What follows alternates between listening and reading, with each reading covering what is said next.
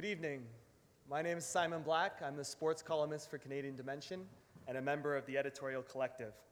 On behalf of Canadian Dimension magazine, I'd like to welcome you to an evening with Pulitzer Prize-winning journalist, author, and activist Chris Hedges.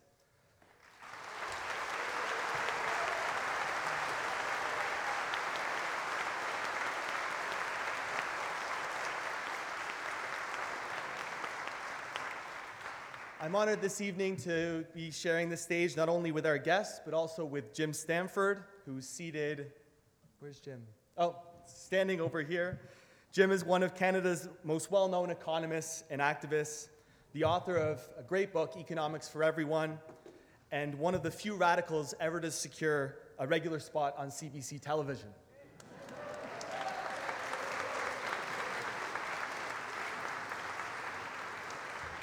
I'm also joined on stage with Poonam Khosla. Poonam is a doctoral candidate at York University, a comrade, a profound thinker, a scholar activist, and perhaps most importantly, a generous mentor to many of the city's young freedom fighters.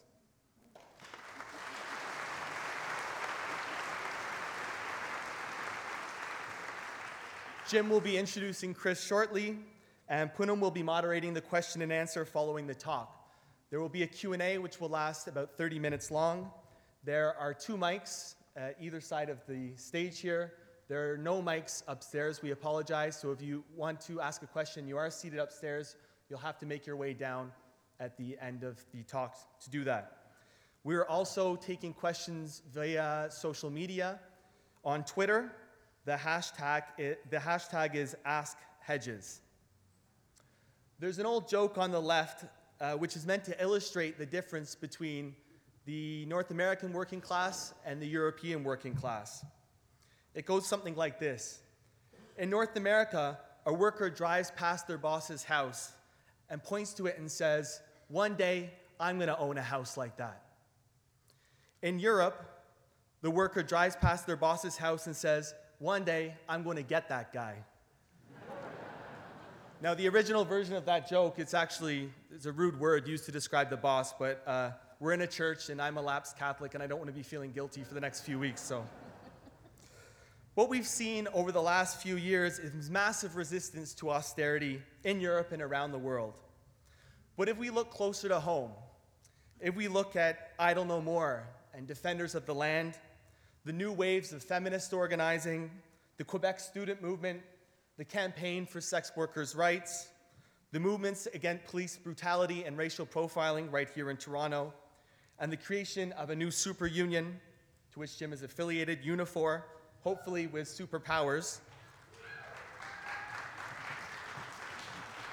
We realize that in Canada we have vibrant and militant social movements.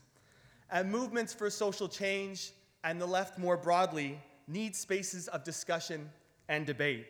Spaces of intellectual exchange, a home for the radical imagination outside of our own heads.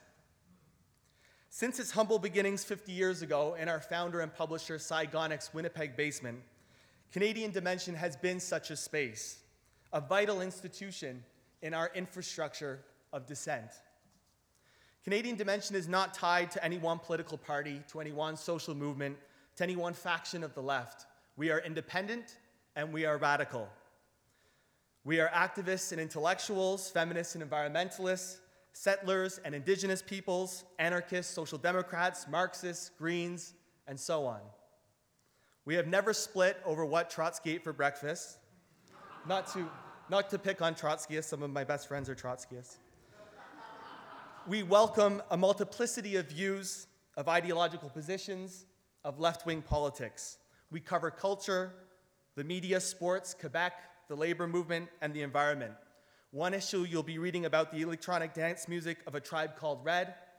The next about challenging sex segregation in sport.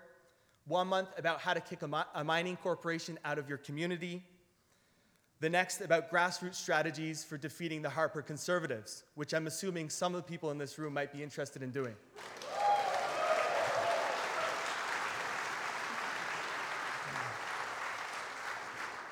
And we at the magazine are actually quite modest about our mandate and our ambitions.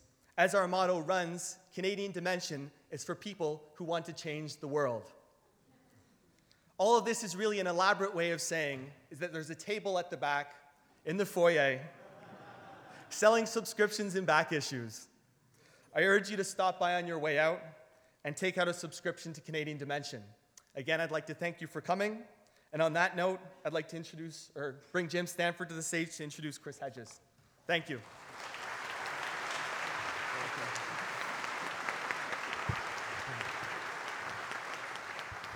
All right, this is fabulous. I'm Jim Stanford, economist with Unifor, the new union. All right.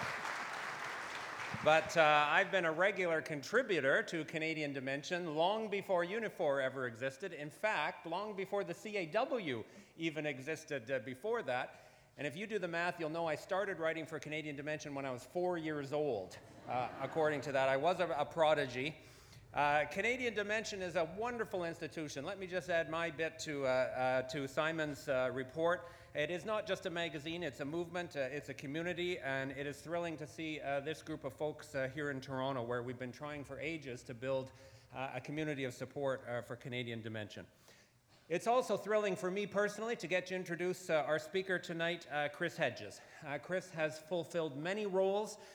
He's played a very important role for the global left in informing us, inspiring us, and energizing us.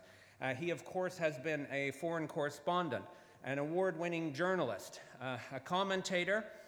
He is not just a pundit, though. He is also an activist, played a personal role in Occupy Wall Street, in the Green Party of the United States, and other important initiatives. And he is, of course, a globally influential author. His latest book, I highly recommend. We should all be reading it.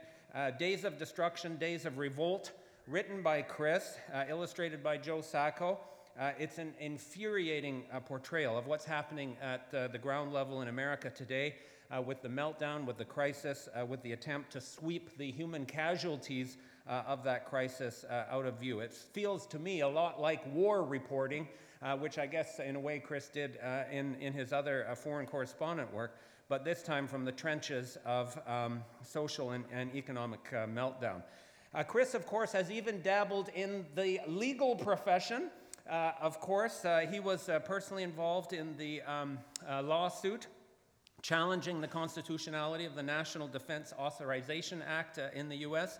and its provisions that allowed for indefinite detention. And in May of last year, of course, a state court in New York said that law was unconstitutional. So thank you very much, Chris, for that. Of course, there are more chapters still to be written in that story, and we'll be following that very closely. We in Canada are very lucky that Chris has a strong Canadian connection. He's visited here many times. He's taught in Toronto. He has a family connection that brings him back.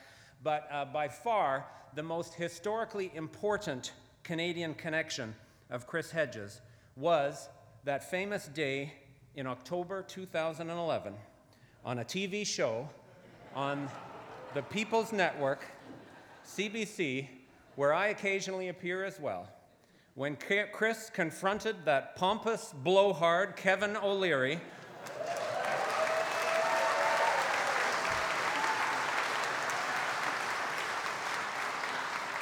and left him gasping for mercy. It was a discussion about Occupy Wall Street. It's on YouTube. You have to go and check it out tonight when you get home. In case you haven't seen it this month, you should watch it every month, actually, just to re-inspire yourself. I have had one or two interactions with Kevin O'Leary over the years, and of course, he was his usual arrogant, disrespectful, and factually inaccurate self when he was interviewing Chris that day.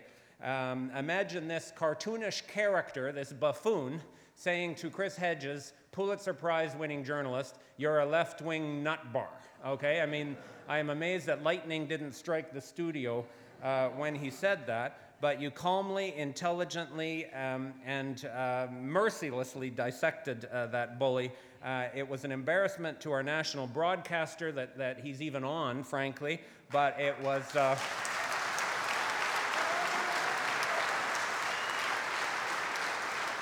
with immense pride to the vast majority of CBC viewers who expect something higher to watch you that day, Chris. So thank you for what you're doing to build a better world. Thank you for keeping Canada on your personal radar screen.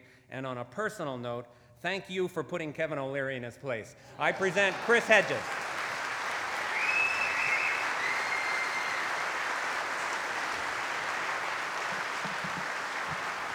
Thank you. You neglected to mention my wife is Canadian from Scarborough. I notice in New York she does tell everyone she's from Toronto. I've told this story many times, so if you've heard it, excuse me, but she's not, you don't usually think of Canadians as being chauvinists, but something happens on July 1st, and she hangs the largest Canadian, I don't even know where she found it, flag in front of our house in Princeton, and she leaves it up through July 4th. So there's no question on our street about where our loyalties lie. Before I begin talking, I'm sure you have followed the debate over Syria in the United States. That is a seismic moment in modern American history, because what you saw was the war machine trot out all of the old mechanisms which have been working for the 12 years we've been at war, Afghanistan, 12 in Afghanistan, 10 in Iraq. They warned us about the perfidious dictator who was going to turn his weapons of mass destruction on us.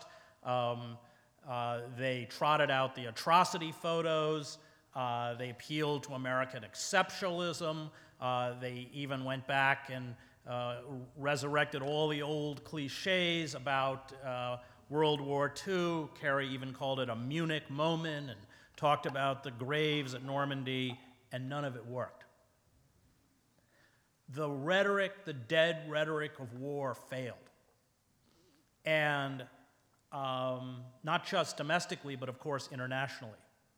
And it blindsided the Obama administration. They snuck out of it through an offhand comment by Kerry. But it's a very important moment. We saw the same kind of moment after a decade of the war in Vietnam, where people forget that there was a majoritarian support for the war for those first 10 years. And great animosity directed against the anti-war movement. My father, who was a Presbyterian minister and a veteran of World War II, he'd been a sergeant in North Africa in World War II. And World War II, in essence, made him a pacifist. But I remember as a boy going to anti-war demonstrations with him in the 1960s. And that recognition of the massive atrocity that war was, one long atrocity carried out against the Vietnamese people, never really began to sink in until that decade was over, and we shifted from a mythical narrative about war to a sensual understanding of war, sensual in a sense that suddenly we began to respond to facts and to feelings and to emotions rather than to myth. And I think that's exactly what's happened in the United States now. The book that I wrote with Joe Sacco, we spent 2 years on it, and I don't know how many of you know Sacco's work. He's remarkable. He's a graphic novelist, a graphic writer, writes graphic books. It's not a genre I'm particularly familiar with. I actually met Joe in Bosnia at the end of the war. We went to a place called Gorazda together. It was one of the safe areas that had not been overrun by the Serbs. There used to be 6 of them. They took Žepa, they took Srebrenica in that summer of '95. They were about to take Gorazda. Sarajevo was in a precarious situation. I was in Sarajevo during the war when the NATO bombing campaign was unleashed. And I watched him work, and I quickly realized that he was one of the most brilliant journalists I'd ever met, but he has created his own form of journalism where he reports a story out and then he draws it. And it's incredibly labor intensive. His book, Footnotes on Gaza, is one of the great books on the Palestine-Israel conflict, bar none. And I was in Gaza for the genesis of that book. It took him 6 years to finish it. When we set out to do this book, I very much wanted Sacco because the poor, the underclass, especially in the United States, have been rendered utterly invisible by the media. They don't exist. Nobody sees them. They're not. They're blocked out from consciousness. We're facing a time that is deeply distressing. I speak as a father of 4 children.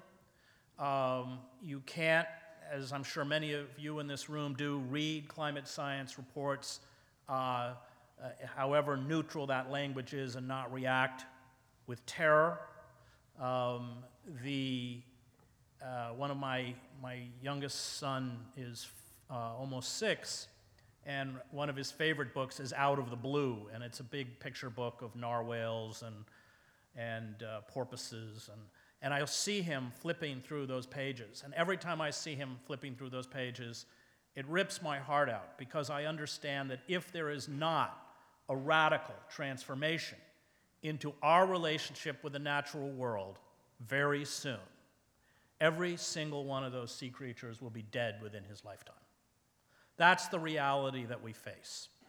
And one of the most depressing reversals for us as Americans is watching how Canada, which had a sensitivity to the environment under Harper, has become as rapacious in its assault against the natural environment as the United States. And that is because the same forces that drive Barack Obama drive Harper, and that's called the fossil fuel industry and big corporations. That's who these people work for. They don't work for us. As Bill McKibben has valiantly said, if we don't stop that XL pipeline, it's sort of, and Hansen, the NASA scientist, has said it as well, it's sort of game over for the planet. We're watching the summer Arctic sea ice disappear in front of us, and now, of course, we have just found that it's not only shrinking but melting from below, and the response of our corporate overlords is to send up drill teams to drop $500 million drill bits into the summer sea to profit off the death throes of the planet. In theological terms, and I was graduated from seminary, the forces that are arrayed against us now are forces of death. That's not an exaggeration. Freud, I think correctly, said that both within the individual life and within collective life of a society, you are pulled in 2 directions, either by eros or thanatos. Thanatos being the death instinct, that intoxication of self-annihilation, which is something that I saw in war, or eros, that instinct to love, to preserve, to conserve, to nurture. And we live certainly in an age in which thanatos is clearly ascendant. I wrote a book a few years ago, called Death of the Liberal Class, and I think they have it there. That book, I feel badly for Michael Ignatieff because he makes a brief appearance in that book, but every time I came to Canada, I've known Michael for years, I ended up sort of savaging poor Michael Ignatieff because he was my Canadian connection up here. Michael and I broke over the Iraq War the day the war was declared. I never understood Ignatieff's infatuation with American imperialism because, after all, he is Canadian. But the day the war was declared, Bush announced the invasion, I was asked to be on National Public Radio on a program called Fresh Air to give sort of my 12 minutes as to why we should not invade Iraq. And I knew that there would be a response, but until I heard the program on the air, I didn't know who the responder would be, and it turned out to be Ignatieff. It was a very lonely and frustrating time because to stand up against the war at that moment, America, especially after 9/11, had drunk deep from that very dark elixir of nationalism, and nationalism at its core is about self-exaltation. The flip side of nationalism is also racism. I ended up covering Al-Qaeda in Paris. I covered Al-Qaeda for the New York Times in Europe and North Africa, and so was meeting weekly with French intelligence, and the French were going insane because Iraq, of course, had nothing to do with 9/11. And I would go back to meetings in New York at the New York Times and transmit what the French were saying, and they were utterly dismissed. In fact, in the newsroom, you would hear jokes about French nationality, French culture, French historical identity, and it was symptomatic of the disease, the plague of nationalism, that virus that gripped the United States after 9/11, I think has only been broken now with this attempt by the Obama administration to drop, I don't know how closely you follow the debate, by the way. The plan was to drop several hundred Tomahawk missiles on Syria. Now, each Tomahawk missile fired by ships in the Eastern Mediterranean carries a 1,000-pound iron fragmentation bomb or 166 cluster bombs. And that euphemistic turn of phrase about collateral damage, we would have talking about massive numbers of civilian dead.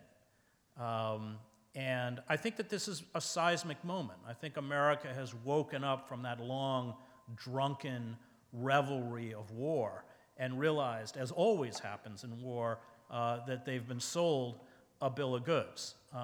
They've been lied to. Our underclass, who constitute the military, have been decimated. The numbers of dead don't begin to reflect the numbers of wounded, people with traumatic brain injuries, people who have complete burns all over their body.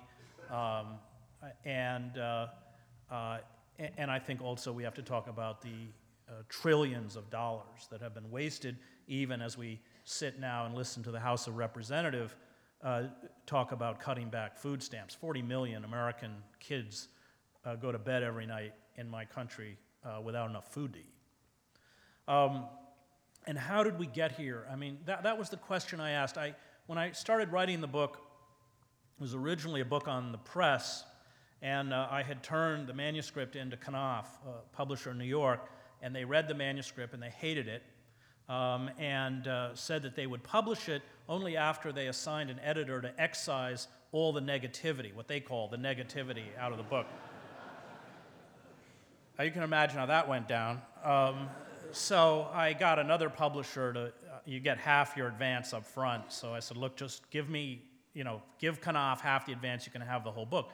And in that transference of the manuscript to another publisher, I said, it's not just the press that's collapsed. And, but all of the pillars of the liberal establishment have collapsed, including the church, which I come out of. And I wrote a book several years ago going after the Christian right. It's called American Fascists, the Christian Right, and the War on America. I was trying to reach out to them. And then ended up, after that, debating some of the so-called new atheists, people like Christopher Hitchens and Sam Harris. And it was fast. I had not paid, I think most sort of traditional Christians would probably consider me an atheist. Indeed, I ended up writing a book after those debates with a sort of what I thought was a clever but maybe silly title called "I Don't Believe in Atheists." But it was a look at that fundamentalism can come in any form. Fundamentalism can be secular.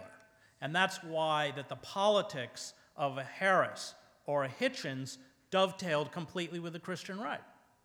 So the Christian right wants to drop bombs all over the Middle East because Islam is a satanic religion. They want to drop bombs all over the Middle East in the name of Western civilization because these people are barbarous. And I think one of my frustrations with the church was that it should have known better, that when the Christian right arose, it should have had the fortitude to stand up and denounce these people for who they are, which is Christian heretics. You don't have to go to spend 3 years at Harvard Divinity School, which I did, to understand that Jesus didn't come to make us rich. Jesus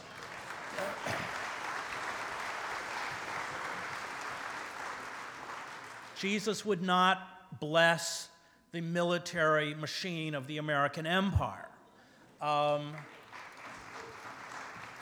Jesus never spoke about abortion. I don't think Jesus knew what abortion was. And the church sat there mute. In fact, of course, it was the disease of tolerance, bringing them in for all sorts of dialogue.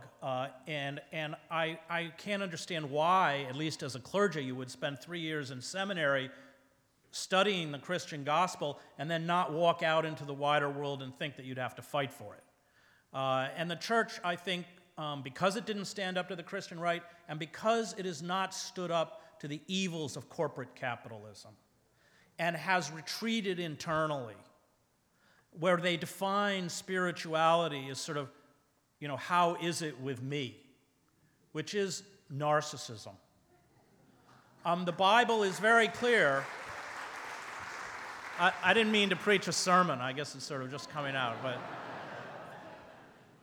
the Bible is very clear that it's not about us. It's about our neighbor. That is pounded home from the story of Cain and Abel until the letters of Paul, as Martin Buber correctly points out in his great book, I Am Thou. The press has withered. The airwaves are destroyed, and I watch with some consternation as Harper attempts to dismantle the CBC.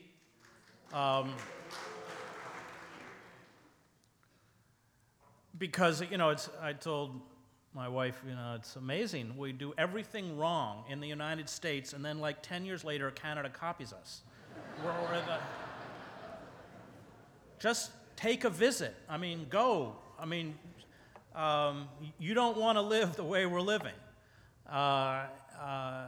And the Democratic Party, which has been completely bought off by corporate dollars.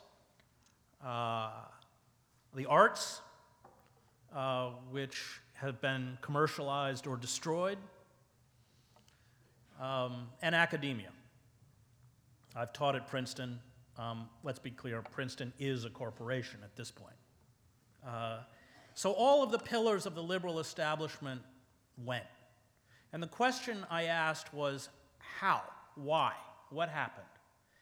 And it took me back to a moment in American history, as Randolph Bourne said correctly in World War I, war is the health of the state, where we had, as in Canada, powerful socialist, radical movements and unions that were finally, and I think, what many people forget is that in the United States, of all of the industrialized nations in the world, we had the bloodiest labor wars. Hundreds of workers who were attempting to unionize were killed. Thousands were wounded, by far, compared to any country in Europe or anywhere else. And it was really on the blood of our working class, which up until the 19th century were treated little better than serfs, that created radical anarcho-syndicalist unions like the Wobblies, the old CIO, the Communist Party, which was an important element in the American left, and as Chomsky will point out, I think Chomsky's speaking, right? as Chomsky will often say, and he's old enough to remember, that the Communist Party, especially if you were an African American, because the other, even Debs, as good as he was on race, like with the Pullman Porter strikes, and these were not integrated. It's why Paul Robeson joins the Communist Party. We've forgotten completely that they existed, and that's the way they want it. So you had in World War I powerful radical movements that had pushed back against the robber baron class, and all opposed the war. And one of the driving factors for the war was, with the collapse of the Eastern Front, the Kaiser was able to move 51 divisions over to the Western Front. And Wall Street went berserk because they had lent so much money to the British and the French. They knew that if the Germans won the war, that money would never be paid back. Now, things are not black and white in history. The Kaiser did impose a naval blockade. I think there were 3 American ships that were sunk. There were other elements. But there was absolutely no popular support for the war within the United States at all. And Wilson knew it. And there's a fascinating debate. I went into the Princeton archives at the University Library and actually read the papers by a guy named George Creel, Arthur Ballard, and Walter Lippmann. Walter Lippmann is this kind of grand inquisitor, this dark intellectual figure in American history, and writes a book that's worth reading because it's a blueprint for control called Public Opinion. That's where Lippmann talks about how you manufacture consent. And when Chomsky and Herman in 1991 write their book on the press, they pull that line from Lippmann. And I'm reading the notes between Lippmann and Wilson. And Wilson, because he's worried, even when Wilson goes to declare war, he's protected in the streets of Washington by troops of cavalry because he's terrified of anarchist bombs. And he wants to impose the Sedition Act and the Espionage Act immediately to shut down, to, in essence, criminalize all dissent, which is where we've come today. And Lippmann says, no, we can create a system of modern mass propaganda that will, as the great writer Dwight MacDonald pointed out and retrospectively, get the masses to call for their own enslavement. It will employ the understanding of crowd psychology, pioneered by Le Bon, Trotter, and of course Sigmund Freud. Edward Bernays, the father of modern public relations, comes out of the Committee for Public Information, or the Creel Commission, because it was headed by George Creel. And they were right. And if you read the radical writers like Bourne, like Jane Addams from the period, their despair is not how easily the masses were seduced into the war effort, but how easily the intellectual classes, the Michael Ignatievs of the world, were seduced into the war effort. And when the war was, that system of mass propaganda, which, by the way, was the model that Goebbels used when he created the Nazi propaganda machine. He actually had Bernays' book called Propaganda, that relatives of Bernays would die finally in the death camp, is one of the sort of sad ironies of history. And at the end of the war, all of that public relations machine, that system of mass propaganda, moved to Madison Avenue and started working on behalf of corporations. And the holdouts after the war, instantly you had a transformation from the dreaded Hun to the dreaded Red. And Dwight MacDonald, who somebody mentioned Trotsky, I'll just as an aside, MacDonald, a writer I like very much, he's not read as much as he should be. He's also a very eloquent writer. And just to go back to Chomsky, MacDonald had published a magazine called Politics for 5 years, right after World War II, which never had a circulation above 5,000. But he published Orwell, Bedelheim, Hannah Arendt. And when you ask Chomsky, it was that magazine that brought about what Chomsky says was his political awakening. And there's a wonderful essay by MacDonald called Mass Cult, Mid-Cult, where he argues that intellectuals should never dumb themselves down, for the masses, that when we get obsessed with the numbers that we reach, we end up diluting the intellectual power of our ideas. And I think the fact that Chomsky, as a young man, is reading voraciously politics is an example of McDonald's point. And McDonald says that at the end of World War I, we created something new within our society, and that was what he called the psychosis of permanent war. Because now it began the war against communism. Now, of course, it's the war against terror. But it was used as a kind of, to keep the population constantly on edge, to constantly attempt to ferret out internal and external enemies.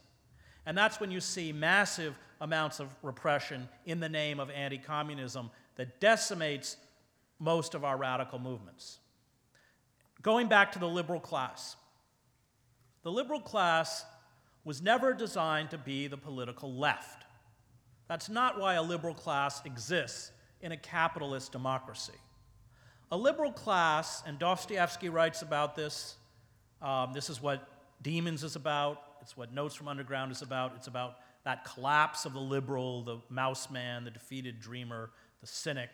The liberal class is a safety valve, so that you have radical movements that hold fast to an immoral imperative, whether that's the abolitionists, whether that's the suffragists, whether that's the labor movement, that pressures the liberal class to respond. And Karl Popper makes this point in his great book, The Enemies of the Open Society, that it's the liberal class that makes piecemeal or incremental reform possible. It's the liberal class that can adjust the system to ameliorate widespread suffering among the underclass. So when you have the breakdown of capitalism in the 1930s, you have figures like Roosevelt and his vice president Henry Wallace who step in and create the New Deal. And Roosevelt says that his greatest achievement was that he saved capitalism. That's what a liberal class does. It was never designed to be the left. Because all of the advances within my country and your country came from radical movements that never achieved formal positions of power. I mean, one of the great successes in Canada is the fact that you have universal health care because your unions had a vision for your country, rather than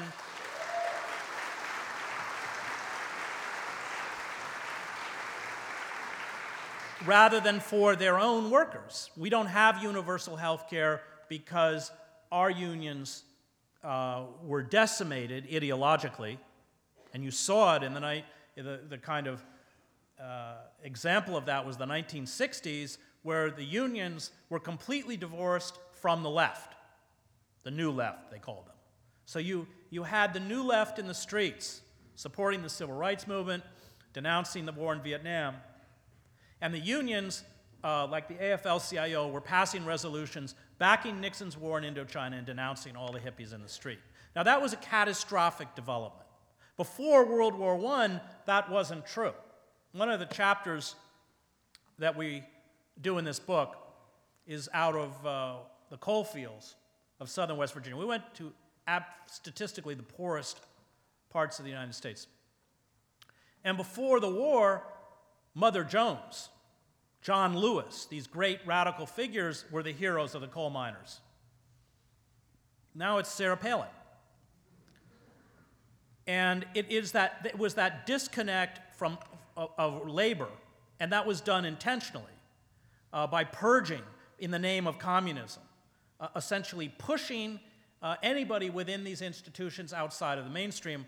I taught a couple years ago at the University of Toronto, and I went and found Chandler Davis, who was a victim of the purges in the 1950s, where we lost thousands of academics, thousands. And not just academics, high school teachers, social workers. It used to be in the United States that social workers, imagine it, would use their unionized clout on behalf of their clients. Journalists like I.F. Stone, actors, writers, directors, all pushed out.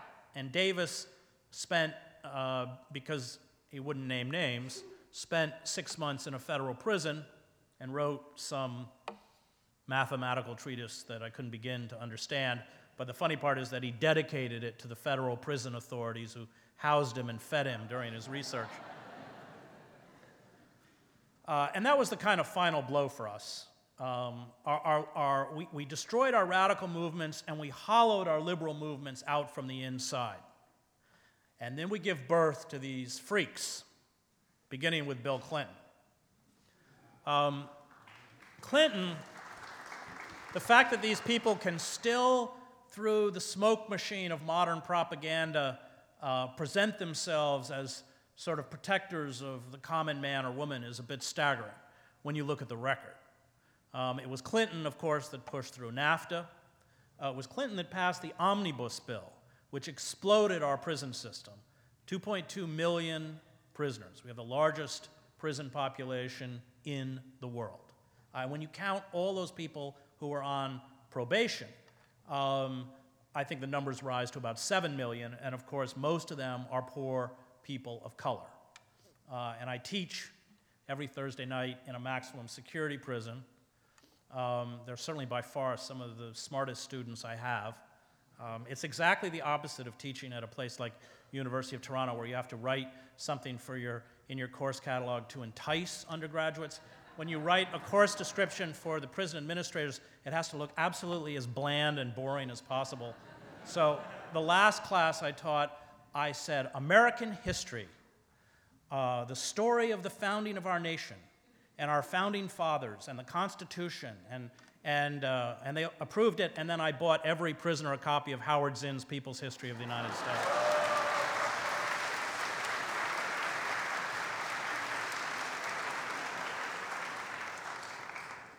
And I never met Zinn, sadly, and I always loved Zinn. His essays on history, politics and history, are written in '75, I think, are really, really brilliant. But Zinn is one of the very few white historians, and I think it's because he taught at Spelman, who has a real sensitivity to the suffering of African Americans in the United States, and that runs throughout that book, as I know many of you have read it. And when I would teach it, I would hear, I used to try and run seminars in prisons, which if anyone goes to teach in prison, I can tell you is a really bad idea, because somehow every discussion evolved into discussions about the hood. So now I run it like an autocrat, where I take 90-minute notes and you have to raise your hand. But I would hear the prisoners go, damn, we've been lied to.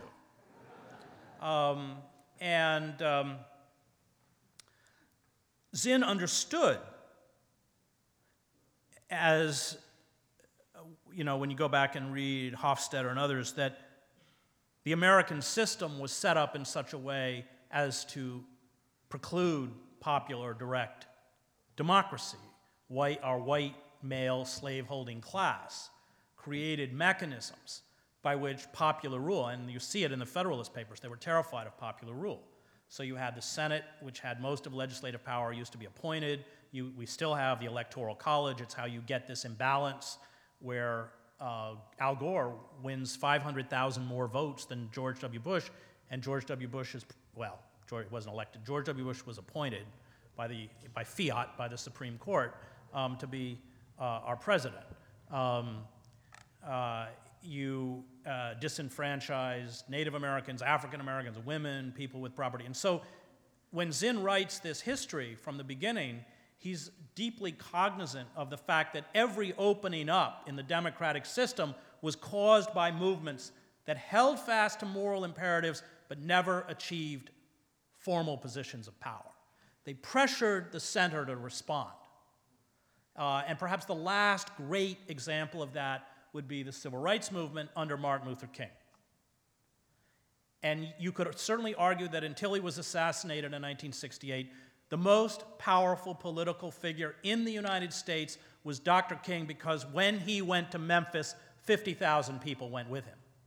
And it is a matter of recapturing, rebuilding those movements, and not putting our faith into politicians like a Bill Clinton. Clinton, the Omnibus Bill, NAFTA.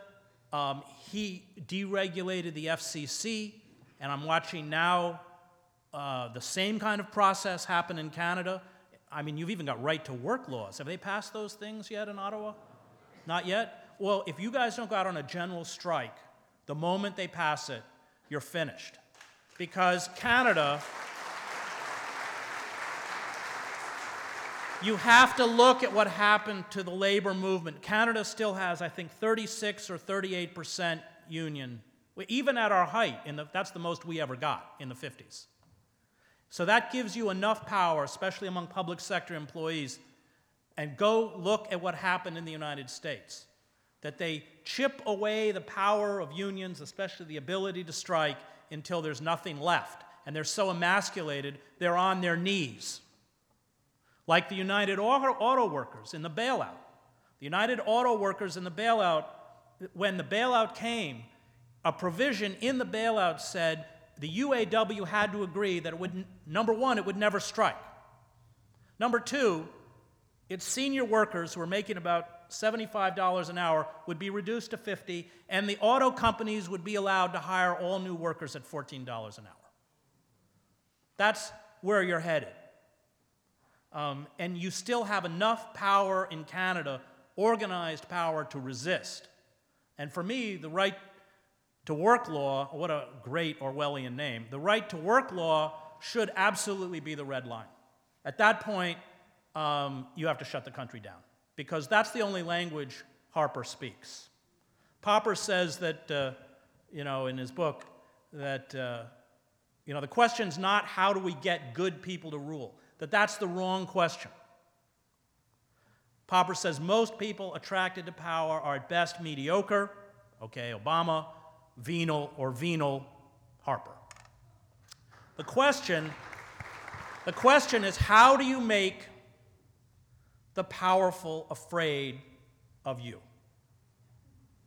There's a wonderful moment in Kissinger's memoirs, do not buy the book, where it's 1971, and the height of the anti-war movement, and several 100,000 people have surrounded the White House, and Nixon, who's scared out of his mind, has got empty city buses and put them end to end like a wagon, a circle, as a barricade, and he's looking out the window going, Henry, they're going to break through the barricades and get us. And that's just where we want people in power to be.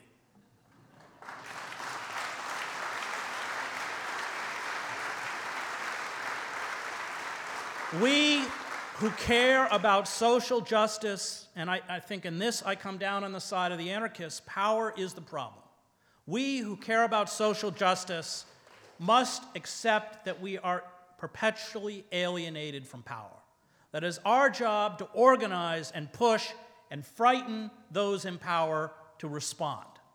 And I think that with the collapse of liberalism, the rise of these faux liberals like Obama, like Clinton, that speak in that traditional feel-your-pain language of liberalism and yet betray the very constituency that they purport to defend, are an example of that. So Clinton destroys mass communications. So we have roughly a half dozen corporations in the United States, Viacom, General Electric, Rupert Murdoch's News Corp, Disney, Clear Channel, that control the airwaves. He rips down the firewalls between investment and commercial banks, which fortunately your Prime Minister Chrétien did not do, which is why you don't have a banking crisis, and precipitated both the national meltdown and the global meltdown. And he destroyed welfare. And what's particularly tragic about Clinton's destruction of welfare is that under the old welfare system, 70% of the recipients were children. Obama has carried out a far more egregious assault on civil liberties in the United States than George W. Bush. The FISA Amendment Act, which retroactively makes legal what under our Constitution used to be illegal, the warrantless wiretapping, monitoring, eavesdropping of, now we know because of Edward Snowden, virtually all Americans and Canadians. The radical interpretation of the 2001 Authorization to Use Military Force Act, which he believes gives him the right to drop kill lists and assassinate people around the globe, even people in countries like Yemen, which we are not technically at war with, even American citizens. The use of torture. We openly torture in our offshore penal colonies. And the use of the Espionage Act 7 times, the last time was against Snowden, to shut down people internally who expose the crimes of state, including Chelsea Manning, who will go down in American history when somebody writes a true account of American history as one of the most heroic figures in my country.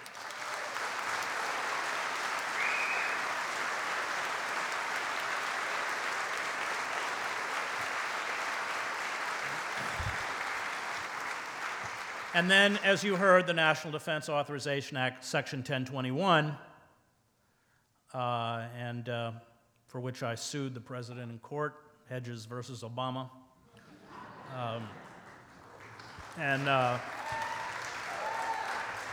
Section 1021 of the NDAA permits the government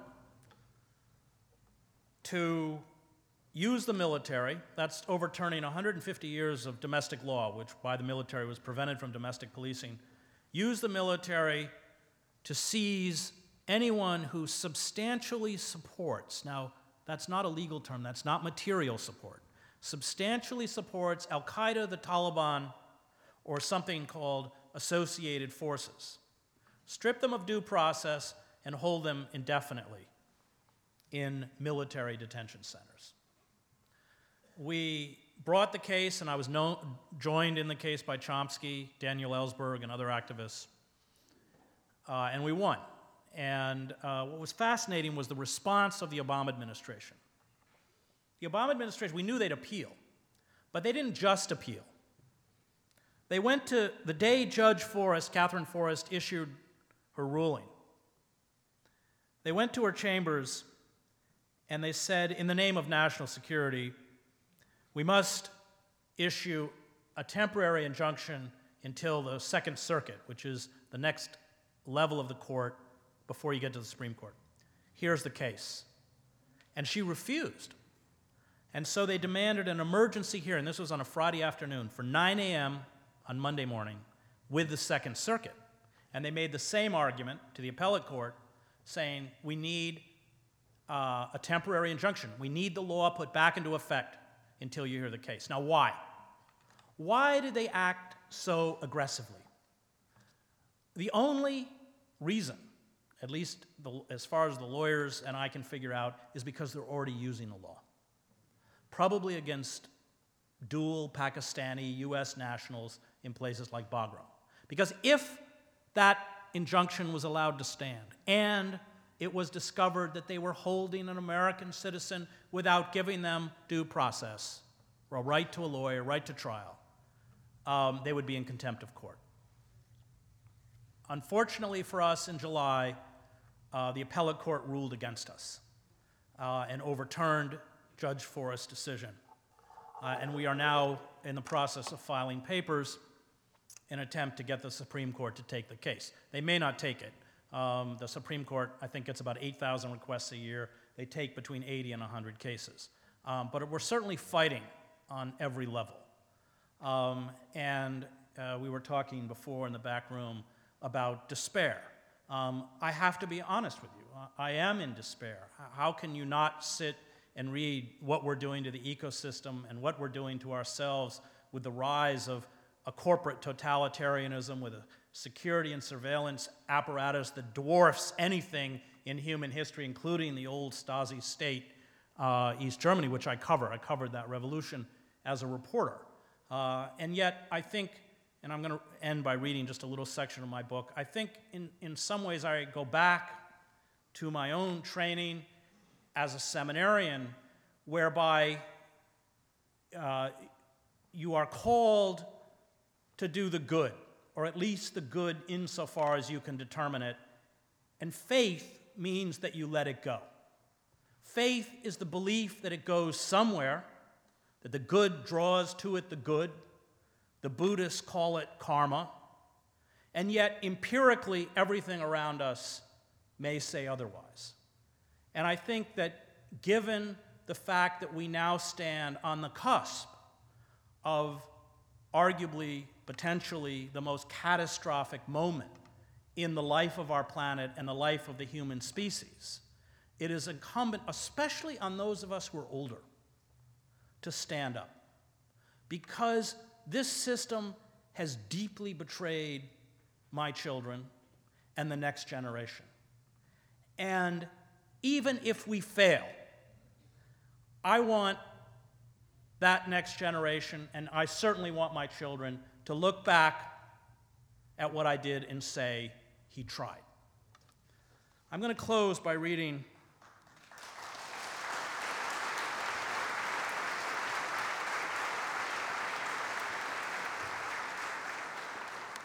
Cornel West and I, Cornel doesn't like to, he's so well known in the United States, he won't take public transportation because everyone talks to him. So we were going together to the Bradley Manning trial, and I really admire and love Cornel deeply, but we'd have to drive because he wouldn't go on the train. We both live in Princeton. And so, because we wanted to get in the courtroom, they were only allowing 21 people in the courtroom. I'd pick Cornel up at his house at 3 in the morning.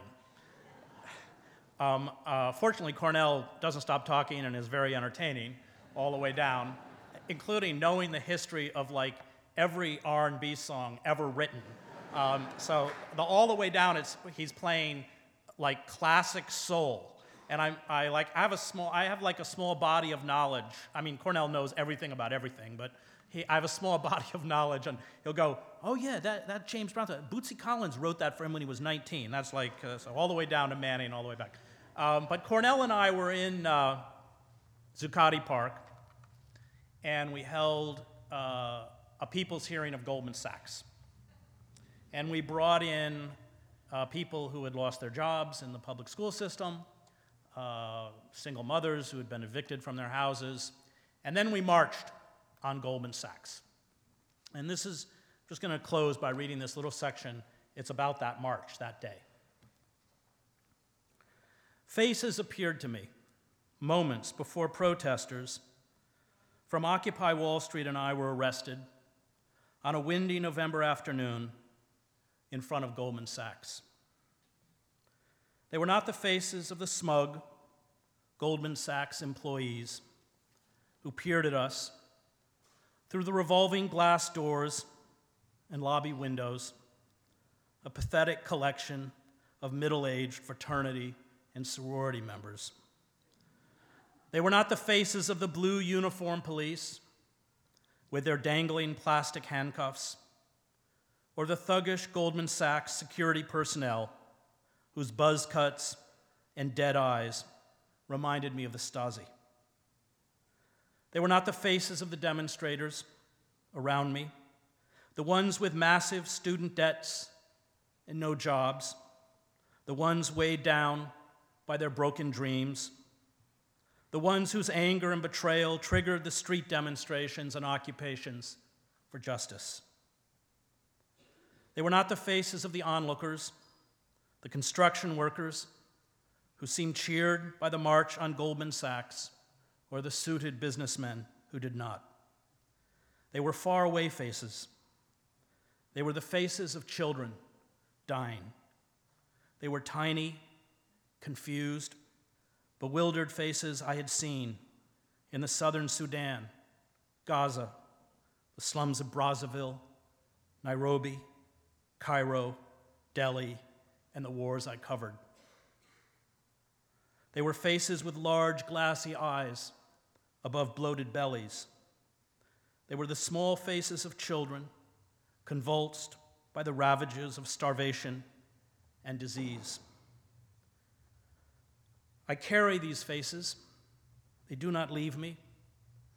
I look at my own children and cannot forget them, these other children who never had a chance. War brings with it a host of horrors, but the worst is always the human detritus that war and famine leave behind. The small, frail bodies whose tangled limbs and vacant eyes condemn us all. The wealthy and the powerful, the ones behind the glass at Goldman Sachs, laughed and snapped pictures of us as if we were an odd lunchtime diversion from commodities trading, from hoarding and profit, from the collective sickness of money worship, as if we were creatures in a cage, which in fact we soon were. Goldman Sachs Commodities Index is the most heavily traded in the world. The financial firm hoards futures of rice, wheat, corn, sugar, and livestock, and jacks up commodity prices by as much as 200% on the global market, so that poor families can no longer afford basic staples and literally starve. Hundreds of millions of poor in Africa, Asia, the Middle East, and Latin America do not have enough to eat in order to feed this mania for profit. The technical jargon learned in business schools and on trading floors effectively masks the reality of what is happening: murder. The cold, neutral words of business and commerce are designed to make systems operate, even systems of death, with a ruthless efficiency. The people behind the windows and those of us with arms locked in a circle on the concrete outside did not speak the same language. Profit, trade, speculation, globalization, war, national security. These are the words they use to justify the snuffing out of tiny lives, acts of radical evil.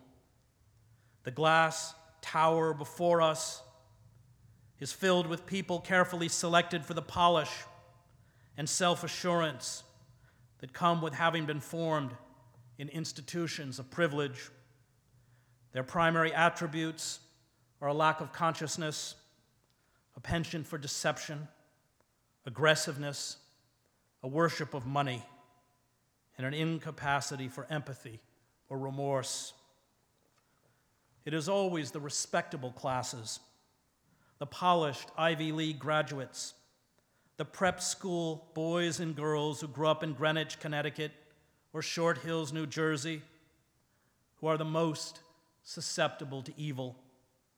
To be intelligent, as many are, at least in a narrow, analytical way, is morally neutral. These respectable citizens are inculcated in their elitist ghettos with values and norms, including pious acts of charity used to justify their privilege, and a belief in the innate goodness of American power. They are trained to pay deference to systems of authority. They are taught to believe in their own goodness, unable to see or comprehend, and are perhaps indifferent to the cruelty inflicted on others by the exclusive systems they serve. And as norms change, as the world is steadily transformed by corporate forces into a small cobble of predators and a vast herd of human prey, these elites seamlessly replace one set of values with another. These elites obey the rules. They make the system work, and they are rewarded for this. In return, they do not question. We seem to have lost, at least until the advent of the Occupy Wall Street movement, not only all personal responsibility, but all capacity for personal judgment. Corporate culture absolves all of responsibility. This is part of its appeal. It relieves all from moral choice. There is an unequivocal acceptance of principles such as unregulated capitalism and globalization as a kind of natural law.